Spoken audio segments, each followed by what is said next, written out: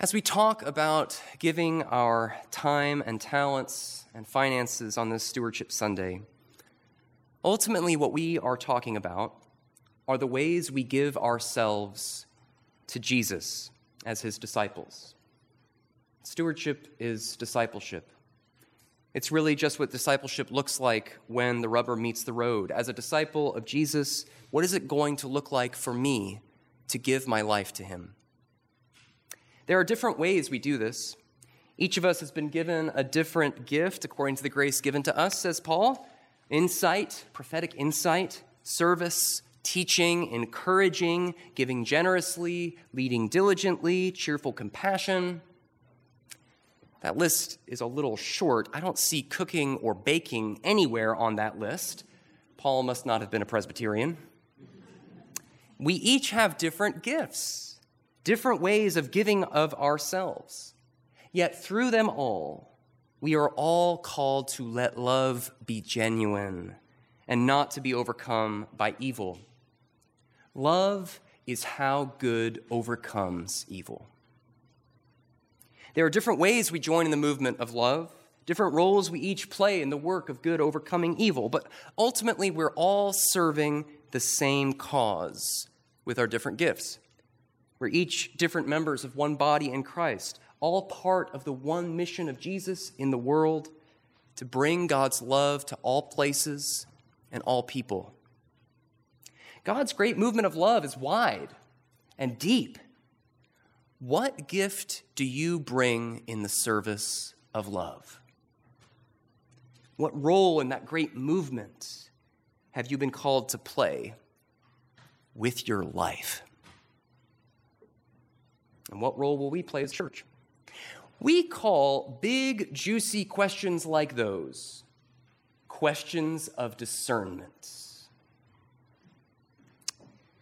This is exactly what Paul is talking about in our reading from Romans. Do not be conformed to this world, but be transformed by the renewing of your minds, so that you may discern what is the will of God. Discernment is a tricky thing. I consulted the all-knowing Wikipedia for a starting definition of discernment. According to Wikipedia, discernment is, quote, the ability to obtain sharp perceptions or to judge well. Discernment involves going past the mere perception of something and making nuanced judgments about its properties or qualities. And what I want to draw your attention to in this definition is that quality of sharpness of perception, even of going beyond perception and seeing into the deep nature of things. I remember the first time I put on a pair of glasses, prescription glasses, and I looked at a tree. Was surprised to find there are individual leaves up there. It's not just a green blob like the ones I used to draw with crayons. The Wikipedia definition of discernment seems to involve that kind of clarity of sight. But let me ask you this. Do you find clarity of sight to be a good description of discipleship? Honestly, when was the last time being a disciple of Jesus led you to think, yep, I have all the information I need for this? No unanswered questions here, just clear blue skies, not a cloud in sight. Sometimes, maybe, we get the grace of moments of clarity, but for so many other moments, for whole seasons of life, maybe even for much of our lives, the forecast is decidedly less clear, more cloudy. Look at what Jesus tells his disciples about what life following him is going to be like. They're admiring the temple, and he says, none of this is going to last. Not one stone will be left upon another. And he's telling his disciples that the Jerusalem temple is going to be destroyed by the Romans. And the temple was the anchor of their worldview. It's what assured the disciples that God was present in their world and that they were right with God. You pull down the temple and you break the point of focus that holds their whole world together. And this is exactly what he says to them. Your world is going to be in absolute turmoil. You will not be able to find solid ground to stand on. There will be earthquakes, nation rising against nation, kingdom against kingdom, division breaking families apart. It's the feeling of watching a world meander its way close to a cliff where chaos looms beneath, utter uncertainty encircling us.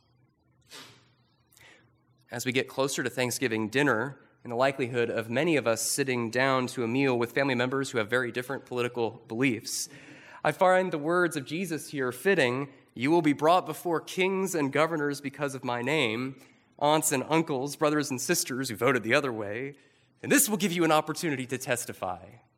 Make up your minds not to prepare your defense, for I will give you the words that no one can contradict. In seriousness, no.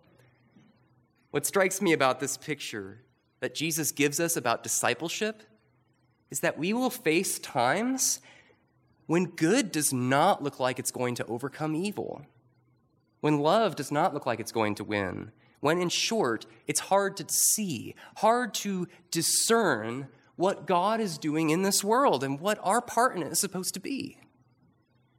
And in those places of uncertainty and chaos, those cloudy places, Jesus tells us he will give us what we need to bring us through. When it comes to discerning how we're to give our lives to Jesus as his disciples, how we're to be stewards with our lives, with all that God has given us, I am prepared to say two things. First, in all likelihood, it's not going to be a clear path, but a path that will require trusting in God to lead us through. And second, if there are marks, any marks that tell us we're on the right path, the only marks I feel confident to say we can trust are the marks of love, the marks of the cross. So last week I was at Luther Ridge Conference Center just outside Asheville, North Carolina for continuing education. Those mountains seem to be holy ground for just about every denomination under the sun. We've all got our own retreats and camps out there. We Presbyterians have Montreat, our Holston camp. The Baptists have Ridgecrest, and Lutherans have Luther Ridge. I did find some Presbyterians, and we flocked to each other for solidarity. But I think the vast majority of the folks there were Episcopalians, and a kind group of them took me in and looked after me while I was there. What first drew me to register for this event was the fact that Barbara Brown Taylor was going to be one of the speakers. If you don't know her work, I encourage you to find at least one of her sermons online or pick up just about any book she's written. She is marvelous. If you do know her story, you know she was an Episcopal priest for 20 years. Now, it turns out those kind Episcopalians who had taken me in and were looking after me, it turns out they knew her. So I think it was Friday night that I'm sitting down to dinner with my new friends, and who sits down next to me but Barbara Brown Taylor. So I had dinner with Barbara Brown Taylor. As she takes her seat, my new Episcopal priest friend whispers loudly into her ear, "He's a Presbyterian. See if you can convert him." To which she says, while still making eye contact with me, "Well, I'm not going to do that." And friends, I'm glad she didn't try. Anyhow, over the course of the weekend, she was reflecting on the concept of discernment, using as a backdrop the wilderness experience of the Israelites. The time in the wilderness is often imagined as a time of trial, time of testing and wandering, a spiritual process of transformation that brings about a deeper reliance on God's leading. In short, it's a time of discernment. And what Barbara, I call her Barbara now. We've had dinner. What Barbara was wondering about was the significance of how God appeared to the people to lead them through the wilderness. God appeared in the form of a cloud, a pillar of cloud by day, a pillar of fire by night. For an image of discernment, the cloud is disconcerting. Contrary to the Wikipedia definition of discernment, clouds do not sharpen our perception. Driving on really foggy days means moving forward with little to no visibility. I caught a little bit early this morning. You see only the road that's immediately in front of you. And you keep on driving, not with certainty, but in the hope that there will be more road down the way. For God to lead the people through the wilderness in the form of a cloud means that they were being led by something they could not see through, but that was obscuring their line of sight. It did not lead them by a quick, direct route either, but by a roundabout way, through twists and turns, sometimes going backwards and in circles, taking away all sense of direction, making them lose their bearings. The cloud was leading them, but by what road and through what trials, they did not know. It was a cloud of unknowing, as the mystics would come to call it. A cloud of unknowing. A cloud of not knowing. We hate that cloud. We hate not knowing. Not knowing how something is going to turn out can be worse than knowing it's going to turn out bad. Sometimes we can cope better with bad, but not knowing just leaves us in that place of suspense where we don't know what to do or how we're supposed to feel. Not knowing what test results are going to reveal. Not knowing when the doctor is going to call.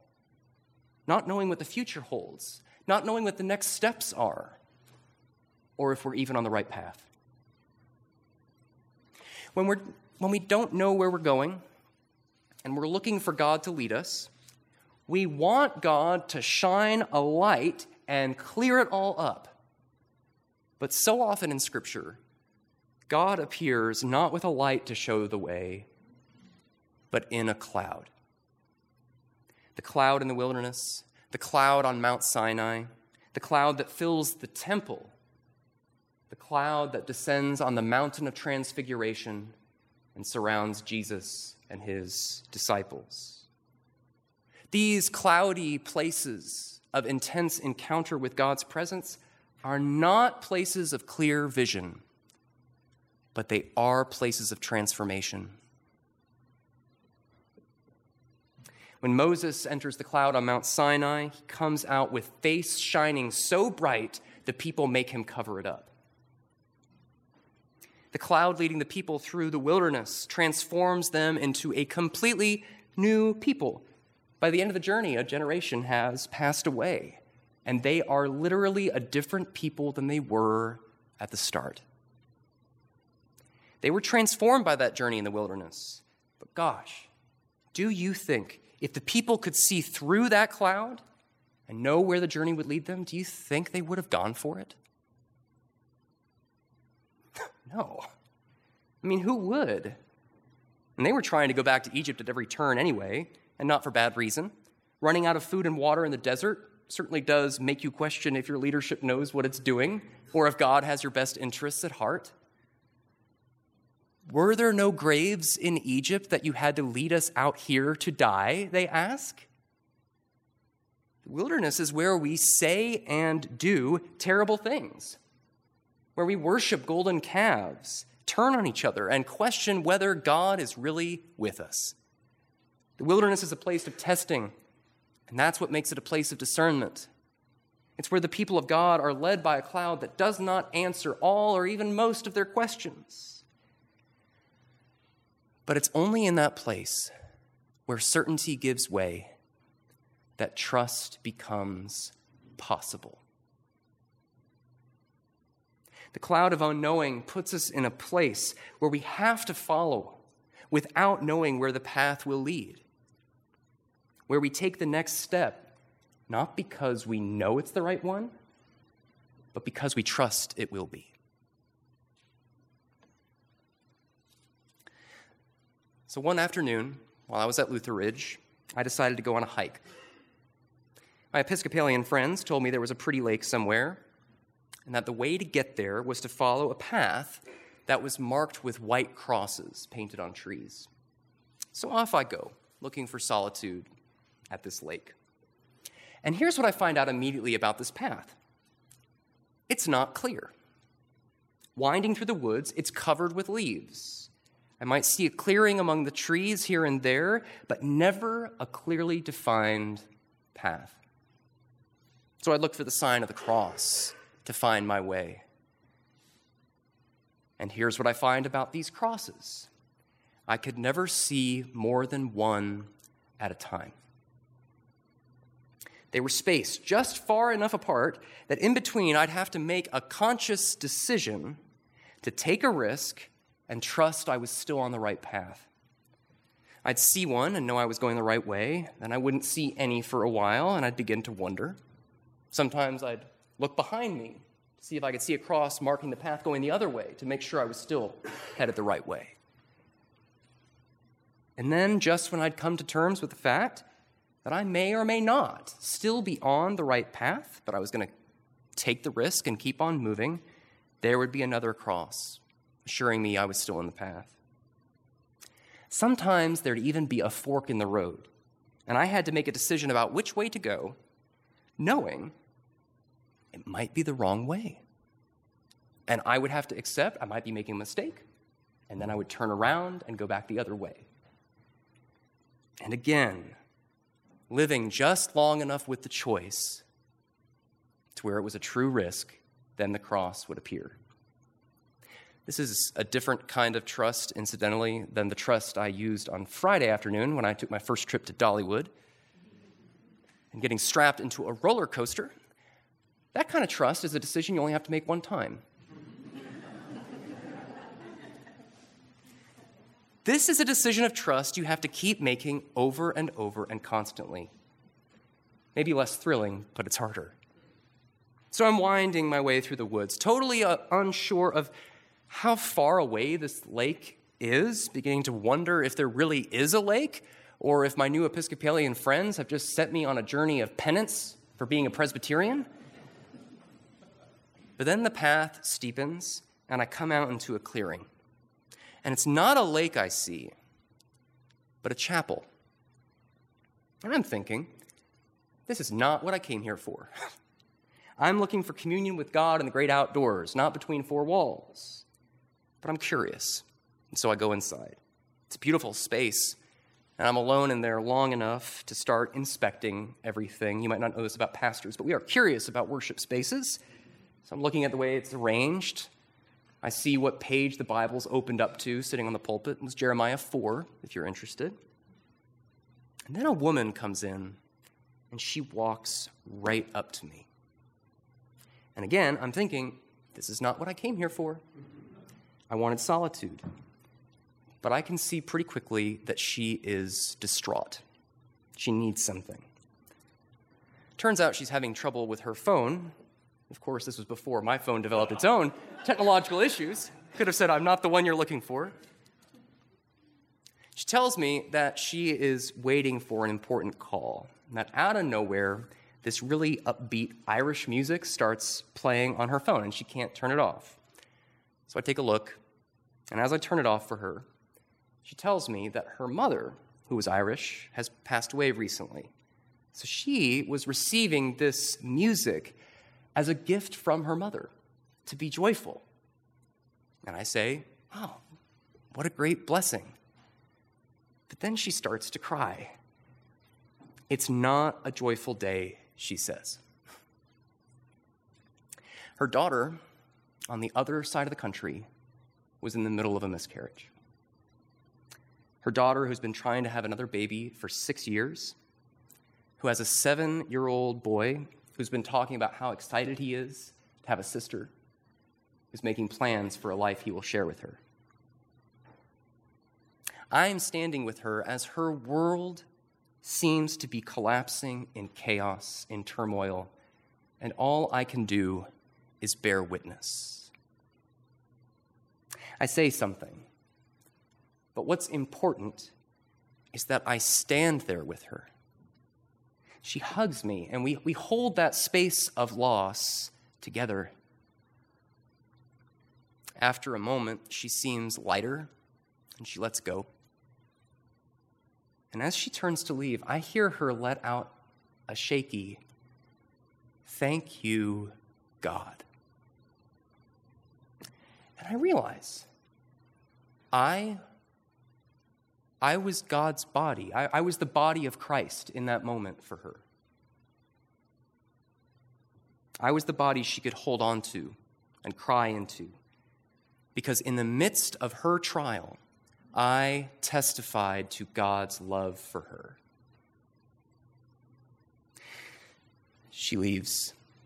And as I'm standing alone again in that chapel, I can't help but wonder what kind of cloud led me by a path I didn't know to a place I didn't intend to go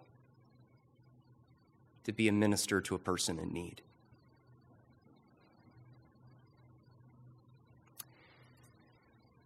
We all have different wildernesses. We're all facing different kinds of earth-shaking trials as individuals, as families, as a church, as a nation. We all have a lot of discerning about what to do, what gifts we have to give, and what role we'll play in the service of love. It's complicated. I don't want to oversimplify it. Of course, it's hard. The point of discernment is that it's not easy. It requires trust. What I want to say to you this morning is this: trust and love. Trust and love. We might be in a place where we don't know where we're going, and we're asking God to show us the way. But if we are trusting God in following a path marked with crosses, and if we're doing good ministry in love for others, what else can we ask for?